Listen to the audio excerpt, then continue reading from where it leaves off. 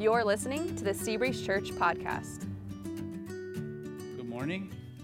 It's great to see you guys today. Like Dale said, my name's Elliot. I'm the connection pastor here. And today we're going to continue our series, Our Conditional Use Permit. But before we dive into the message, I want to give you a preview of what we can expect next Sunday, because we've been going through this set of messages building up to the dedication of the kids' building, which is going to be next Sunday, December 5th. And this is something that we are very, very excited about. We've spent years. It was years ago that we started praying about this, about what it would look like to kind of complete the campus and pull some different pieces together. And then we started having conversations. Many of you were involved in that process. We started praying. This time last year, we raised the funds to be able to do that, which was just a complete miracle, a real shock that we were able to do that in the middle of everything that was going on.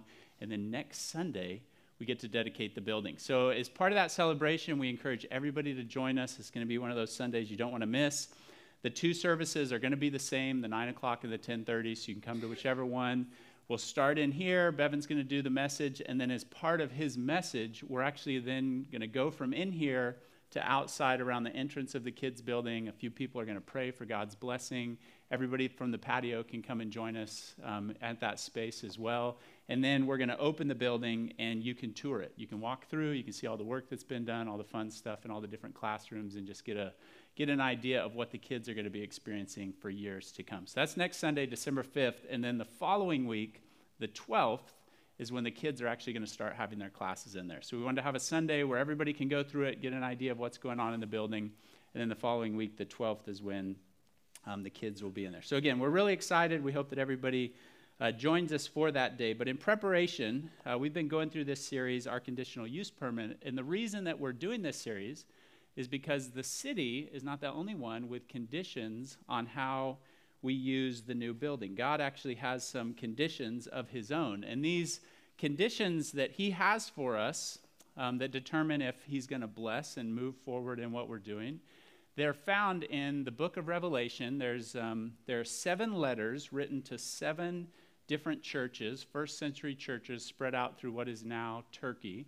And Jesus actually dictates these letters. He shows up to the Apostle John, and he dictates these letters to him, and John then goes and delivers these letters to the churches. So we've been going through this.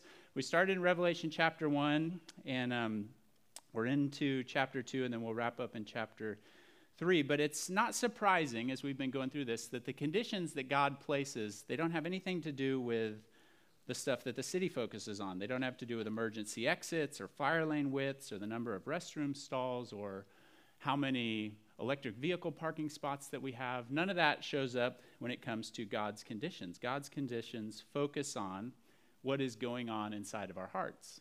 And the reason that he does this is because the impact that we are praying takes place as a result of that building, and many lives and many families, and there being a generational impact of transformation taking place. The impact that we're praying for, it's not going to be the result of the construction process. It's going to be the result of us as individuals making a heart-level commitment to take God seriously and living according to his word. And that's where the blessing starts to flow out of. And so that's what we've been focusing on, and that's what we've been seeing in this series so far. So we looked at the Jesus condition.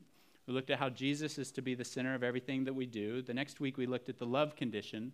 How over time, love fades. That's the natural trajectory of love, and it takes work to keep love active and growing. And then last week, we looked at the truth condition and this temptation that we have to try to figure out, how do we get around what God says no to? How do we turn a no into a yes? How can we manipulate his word in some way to get what we want? But we need to be committed to what it says and be willing to obey it. And this morning, we're going to look at a letter to a church where Jesus addresses the purity condition. The purity condition. Now, purity is an interesting word. It's a word that we have strong ideas and opinions and feelings about, specifically when it's attached to certain things. There are certain things that you could attach the word purity to, and we're gonna change our behavior. We're gonna change our lifestyle habits. We're gonna change the way that we spend our money when purity is attached to certain things. But then you attach the word purity to other things, and suddenly we think, it's just not that important.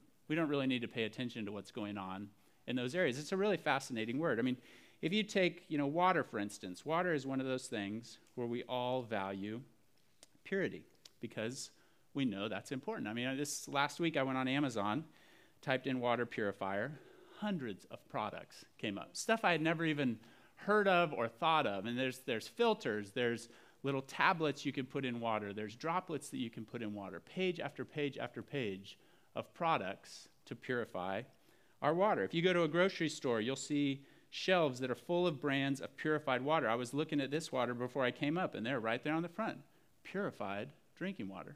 We know that this is important when it comes to our water because we know that there are invisible dangers in unpurified water that can make us sick and even kill us.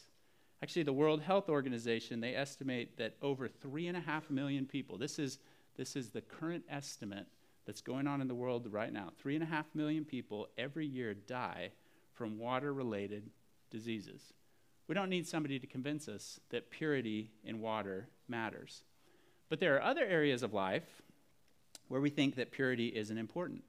We'll change our purchasing habits to make sure what goes inside of our stomach is pure, but what about the ideas that we allow into our hearts and our minds? There seems to be a shift that takes place where when it comes to food and water and stuff like that, stuff physical, we pay a lot of attention to purity. But when it comes to issues of morals or spirituality or sexuality, when it comes to purity in those areas, suddenly we think, well, that's not as important of a topic. But the challenge is if we pay attention to what God says in the Bible, that's actually where God focuses his attention. And he doesn't just have a little bit to say on those topics. He has a lot to say on those different topics. A lot to say about what is good and bad and right and wrong and safe and unsafe and destructive and stuff that brings benefit and blessing. He goes on and on in the pages of the Bible. But when we read through that stuff or hear it, our common response is, especially on the stuff in the sexual arena, moral stuff, we read about that stuff and we think, well, God's out of date. God's standards, they're just kind of lame. They're unnecessary. As a culture, we've kind of matured past what God has to say in the Bible on those issues, right? Suddenly we think that purity in those issues is unimportant. But the reason that God says so much about that, the reason he doesn't just leave us in the dark and say, okay, go figure it out on your own, is because God knows that the real threat that we face is not some microorganism in our drinking water. He knows that the real danger in life is the fact that sin is like poison to the human soul. And so you and I, we fear physical death, but what God knows, what we really should fear is death that is of an eternal kind, eternal death.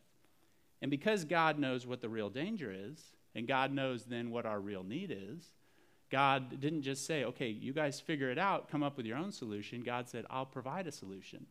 I'll provide something to purify you of the sin. He did that through Jesus Christ coming. He offers us a way for a soul to be purified. And whenever a person decides to follow Jesus, what happens is that individual enters into a lifelong purifying process. That means that for us as individuals who are following Jesus and then coming together in churches to carry out his will, because purity is so important to him and because of the toxic effects of sin, what that means is that we need to be committed to addressing sin because we see it for what it is and we see the effects that it can bring. We need to be committed to addressing sin. So in the letter that we're looking at today, God actually confronts a church in the city of Thyatira for their lack of commitment to address sin, which was causing the spread of impurity. This is what it says, Revelation chapter 2, verse 18. Jesus is talking, and he says this. He says, to the angel of the church of Thyatira, write, these are the words of the Son of God, whose eyes are like blazing fire and whose feet are like burnished bronze. In each one of the letters, there's imagery attached to who Jesus is, and the imagery tells us something important.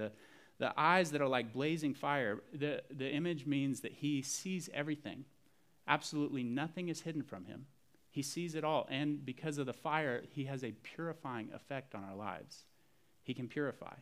And then the feet that are like burnished bronze is pointing out that he's solid and unshakable, and he'll never let us down.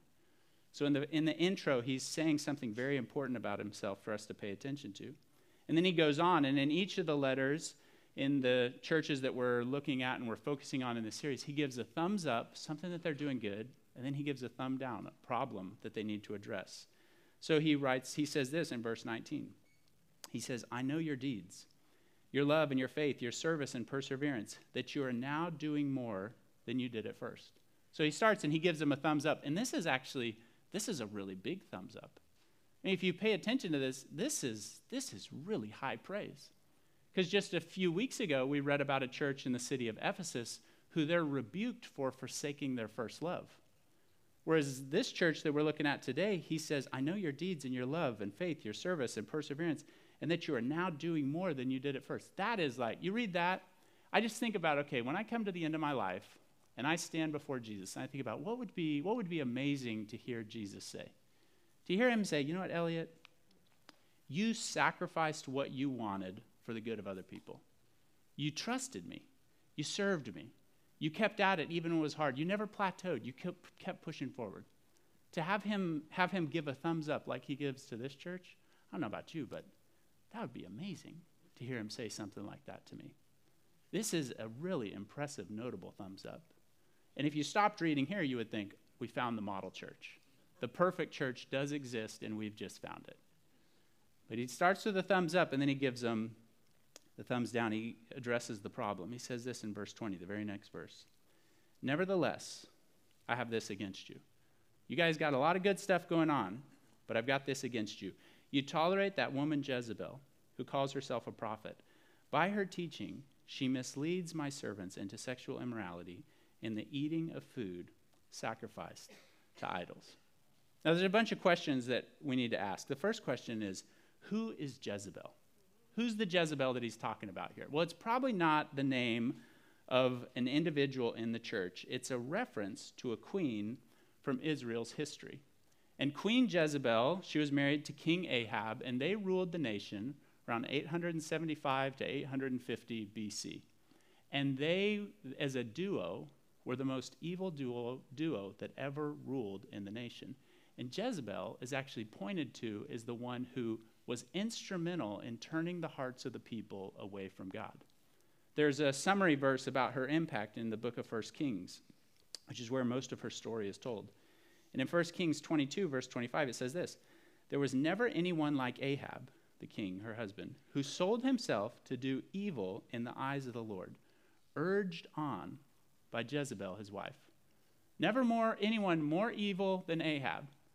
But you know who was encouraging, motivating, clapping for, giving ideas to him? Jezebel. Jezebel was doing that. And apparently what Jesus is saying to this church in Thyatira is he's saying that there is an individual or a group who is having a Jezebel-level impact in that church. And it needs to be addressed. So then this brings up another question. Well, how was it that Jezebel, the queen, how is it that she steered the hearts of the people away from God? Well, two words, influence and ideas. She used influence and she introduced ideas. Influence, she's the queen. Of course she has influence. She's viewed as an insider. She's one of them. The people would look at her and she was their queen. They would say, she's one of us. She's the queen. And she didn't have the top position. That's reserved for the king. But even though she didn't have the highest, most authoritative position in the kingdom, she used what position she did have to bring influence, to work behind the scenes, to subtly do things. And over time, her influence spread, and she got people to do what she wanted them to do. She had influence. And then the second thing she did is she introduced ideas. These two always go together. Influence and ideas always go together. They're hand in hand. She has influence. She introduces ideas. If you read about her story, before she becomes queen, she's the daughter of the king of a nation called Sidon, a group that was a pagan group of people. They worshipped false gods. They wanted nothing to do with the God of the Bible. They hated the God of the Bible. They hated the way that he told people to live. So when she becomes king and Ahab marries her, she brings all of her ideas to the kingdom of Israel. Ideas about who to worship, who not to worship, how to treat people, what's important in life, what to live for, how to get the good life, pleasure, what you can do, what you can't do. She brings all these ideas. And it wasn't instant. It wasn't like she just showed up on the scene and suddenly she started to bring change. It was over time. She used her influence, she introduced ideas, and over time, she won the hearts of the people, and she led them away from God. She was given influence, she introduced ideas, and she turned the hearts of the people. We always see these go together. And it's the same way when it comes to our lives. Whoever we give influence to, the people that we allow to influence us, the things that we allow to influence us, they introduce ideas. Ideas about what's important, what to live for, how to use your time, what's good, what's bad, how to spend your money, how to treat people. They introduce ideas, and over time, what we start to do is we start to act on these ideas, which is why you need to be really wise about what or who influences you. Because if you give influence to the wrong person, they're going to introduce ideas, and over time, they can lead you away. I actually started to experience this in college. When I was in college, I became friends with a group of guys who, on the surface, honestly, they looked like good guys. A few of them went to church. Most of them, if you asked them, hey, do you believe in God? They would say, yeah, oh yeah, I'm a Christian. But if you paid attention to what they were doing in their life, they really weren't interested in the things of God. They just kind of did what they wanted to do. They did what made sense to them. They did what felt good. They did what they saw other people doing. So I started hanging out with these guys and didn't really think anything of it, but over time, their influence in me started to spread. They introduced these ideas, and suddenly it was like, well, the things that I know are important, the things I know God wants me to do, I don't really have much of a desire to do those things. I mean, I know church is important. I need to be involved in church, but, I don't know. Is it really that important? Or what about, like, developing a relationship with God, reading the Bible, praying, spending time with him? Well, I don't really have time with that because I want to do these other things. Or treating people the way that God instructs, or viewing circumstances the way that God says that we're supposed to view them. Over time, my thinking on those things went from, okay, I've got a pretty good idea of what God wants, to just their influence spread, they introduced ideas, and I started to become more and more like them. And what was interesting is they never sat down with me and said, hey, Elliot, here's the book that summarizes all of our ideas on life. I don't think they could articulate it. I don't think they would have been able to sit down and say, hey, here's the way that money's supposed to be spent. Here's the way that people are supposed to be treated. They were just doing the things that they saw other people do. But they had influence. They introduced ideas. And that started to pull me in a specific direction. I have seen this play out again and again and again in life. Whoever has the influence brings with them their ideas. And there's this reality that we live in a world where there are influencers out there who can lead you in the wrong direction, just like what was taking place in this church. So we need to be wise about who or what we give influence to. And it's interesting to me that it would be easy if it was obvious. If you could just look at a person and be like, wow, they're going to be a bad influence. Look at another person, they're going to be a good influence. That would be easy. But it's not obvious. On the surface, actually, sometimes it's confusing. And that's pointed out in this passage. It's interesting to me that when Jesus addresses this individual for the impact that she's having in this church, he compares the appearance with the reality in the situation. Here are some of the things that you see on the surface. She's a part of the church. He says that. So as a part of the church, people looked at her and said, oh, she's one of us. She called herself a prophet. The idea is a prophet is somebody who helps people make sense of how God wants them to live and how he's working in the world. So she must have known a thing or two about God. Then we're told that her teachings were leading people away. She's misleading people by her teachings. If people are going to listen to her teachings, it had to be appealing. It had to be interesting. I mean, nobody's going to listen to just some boring teacher that's not telling us what we want to hear. So you add it up, and just based on appearance, there were probably people that looked at it and said, hey, what's the big deal? She's one of us. She knows a thing or two about God. She's saying things that I'm really interested in, saying things that I want to know more about. So she was having this impact. That was the appearance. But then Jesus he pulls back the curtain.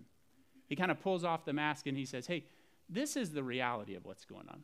The reality is he compares her to an evil queen, the evilest queen from Israel's history, Jezebel. He says that she's turning people away from God and into sin. Not just like every once in a while, but she's bringing them into lifestyles that are in opposition to the way that God wants us to live. And then later on, in verse 24, we're not going to read all the way to that point in the passage. You can read it later. But in verse 24, he points to the source of her ideas. He says they are Satan's so-called deep secrets. This is not the kind of person you want to give influence to. But it's not always that obvious. Because on the surface, if you just look at the appearance, it's like, it seems benign. It seems like, this isn't that big of a deal. She looks like such a good person. I like this stuff. She's one of us. But over time, she's spreading her ideas, and she is leading people in the opposite direction. Again, we have to be wise about who or what we give influence to. There's a reality that if you just pay attention to the surface level, if you give influence to the wrong person, you can unknowingly be led away. One of the most interesting words to me in the passage is the word tolerate. We're told that they are tolerating this woman Jezebel. And they're tolerating her. They're tolerating something that is causing the spread of sin in the church, causing the increase of impurity in the church. Now, why are they tolerating this? Well, I think there's probably a few different reasons, but it's interesting to me because, we have a cultural conversation about the word tolerance, what we should tolerate and not tolerate. Nobody wants to be called intolerant. And so it's interesting to me. And so I think probably, there were some in the church who were naive or intentionally dense and just kind of went along with it because they liked what she had to say. But then I think there was probably another group that they could see through it. They knew what was going on. They knew that this was leading in the wrong direction, but they were tolerating it because what happens if you address it? You're called intolerant. So it's actually a fear that we face too. It's a fear of, I don't want the label. I don't want to be called the name. I don't want what goes along with that. And so, you know what, maybe if we just ride this out, if we just tolerate, if we ignore it, maybe it will solve the problem. But it doesn't. If you're going to take God seriously, if you're going to do the things that he instructs us to do in the Bible, there's going to be a point where either in our lives or lovingly, we're going to have to help other people. Sin is going to have to be addressed. And when you do that, guess what? The label will come. You're going to be labeled, we're going to be labeled intolerant. And there's a temptation at this point, a temptation that every church and every culture and every generation has faced. And the temptation is to run in one of two directions. To run to the side of love, let's just love them. Or to run to the side of truth. It's almost like there's this teeter-totter that's set up. And you got love on one side, and you got truth on the other side. And if we just go all in on love, and we don't talk about the things of God, well then maybe we'll be accepted. Or people run in the other direction, and they say, let's just go all in on the side of truth, and let's build up calluses to love. Let's not feel anything. So that way, if we're called names or rejected, we don't care because we don't love. So we don't feel anything. There's this teeter-totter that's in effect, and people are tempted to run in one direction or the other. And if we decide to run to the side of love, then what we do is we overlook the things that God says are sin. This is what this church in Thyatira was doing. They're tolerating sin. And the idea is, if we just don't talk about it, if we don't talk about the stuff that God says no to, then maybe we'll be accepted. Then maybe they'll want to listen more because we're just so loving and so friendly and so kind and so nice, and everybody just likes us because of who we are. And then we tolerate sin. What happens over time to individuals and to churches is over time we start to lose our grip on truth. And in the name of love, we stop addressing sin. And so the impurity starts to spread. And then when the world, everybody's looking for a solution to the purity problem. It's not some secret that there's something wrong. And people are looking for a solution. So when people start to say, okay, there's this problem, what's the solution? They look to the church, and then when a church or individuals just run to this side and don't have anything to say about the stuff that God says no to, you know what? They actually look no different than the world. So they have nothing to offer the world. Because when the world looks, the world sees they're the same as me. They've got nothing to offer me. They're just nice. Well, guess what? Canada's nice. The whole country's nice. Nice doesn't change lives. Or we run to the other direction. We go to the other extreme. We neglect love, and instead we just focus on the truth. It's the old, I don't know if you've heard about this, the Bible on the end of a baseball bat. I remember I used to hear people saying that. I was like, that's terrible. That sounds terrible. But we do that. We run in this other direction, and it's just, okay, no love, all truth, and then we're mean. We beat people up. And we justify being mean. You know why? Because we know what's true. So we can be mean because, well, we're right. This is true.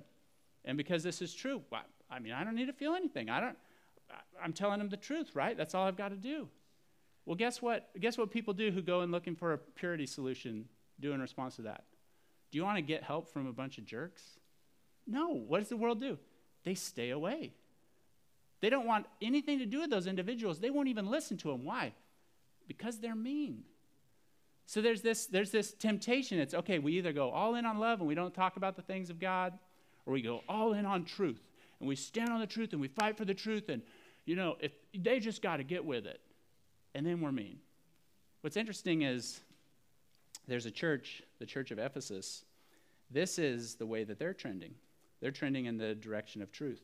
And when Paul writes them, there's actually 2 letters written to them. There's this letter in Revelation, and then there's the book of Ephesians that's written to them. When Paul writes them, because they've gone all in on the side of truth, it's interesting what Paul says. He says this in Ephesians 4:25. He says that they are to speak the truth in love. He's saying, hey, it's not one or the other. Same thing with the church in Thyatira. They go all in on love. They neglect the truth. And then in Jesus' letter to this church, what he says to them is he calls them out for it. And he says, actually, not only are you not going to have anything to offer the world, but I'm actually going to bring consequences. Because this individual who's introduced the spread of this impurity in the church, and then those who are choosing to participate in it, he goes through this really detailed list of the consequences that he's going to bring. And then he wraps it up, and he says this to him. He says, then all the churches will know that I am he who searches hearts and minds, and I will repay each of you according to your deeds.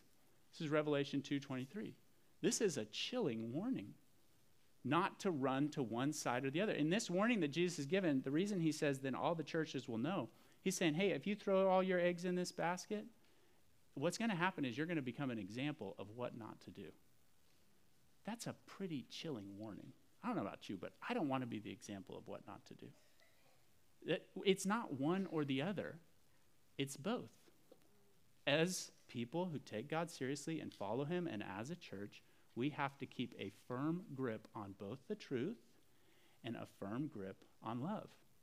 It's not something that we can teeter-totter on. It's both. And actually, what's really, really interesting is when individuals do this, and when a church does this, instead of having nothing to offer, and instead of people staying away, what happens is it actually gives the world hope. It gives the world hope because, like I said, everybody knows there's this problem. And we're either trying to numb it through chemicals or entertainment or some kind of an experience, or we are trying to fill the hole with, all different things. Oh, well, maybe my diet really can solve my soul problem. Maybe exercise can solve my soul problem. We're trying to fill it with all different, maybe money will solve my soul problem. We're trying to find all different kinds of things to solve this problem that we all know that we have. But when a church chooses to love, they take a posture that is open and engaging instead of closed. They inconvenience themselves for other people. They're not self-righteous and condemning, but then they're honest about this is what God says. And we're not just going to be the ones that say, hey, all of you out there, you're supposed to do it. We actually care about it in our own lives. So we're going to address sin in our own lives first. When a church does that, when somebody's hungry and looking for a solution to the purity problem on the inside, it gives them hope because they know, okay, I can go there and I'm not going to be condemned. I'm going to be loved. But they're also not going to lie to me. They're not going to say, you know what, it's okay. It's not that big a deal. It's not deadly. They're going to be honest with me about what the problem is. So it's actually surprising that when we commit to address sin, when we are wise about who or what influences us, and then when we hold on tightly to both love and truth, what happens is we extend hope to the world that needs it. It's a very surprising outcome. And so this letter to this church that Jesus writes, it's a warning for us. It's a warning for all Christians. It's a warning for the church at large, that we are given a great privilege of telling people about the only thing that can purify a soul. And when we choose to both love and hold on to the truth, what we're doing is we are giving the world hope. But if we fail to do this, if we fail to address sin, if we don't pay attention to who or what is influencing us and shaping our ideas, then what's going to happen is the warning that Jesus gives. Eventually, what he'll do, not over time, not in an instant, he'll remove his blessing, and we will end up being an example of what not to do. Our prayer is that that never happens here at Seabreeze. So we've got to commit to address sin. We pay close attention to who and what influences us, and we hold on tightly to love and to truth. Let's pray. Father, I thank you for not being silent on these things. I thank you for not allowing us to just blindly walk into traps or blindly choose a course where we end up wasting the opportunity that we've given. But you've spoken clearly, and you've given us direction on what we need to do. So, Father, I pray that as we gather next Sunday and prepare to dedicate that building, God, I pray that that really isn't the end of anything. It's just more responsibility we've been given that we need to take seriously. And I pray that we would take that seriously. And we would be a church that is known for our love, but also known for the fact that we hold on to the truth. So we really have something to offer people that are looking for a solution. I pray for that. In Jesus' name, amen. Thanks for listening to the Seabreeze Church podcast. For more information about our church, you can visit our website, seabreezechurch.com. Thanks again for listening in, and we hope you'll join us next week for the Seabreeze Church podcast.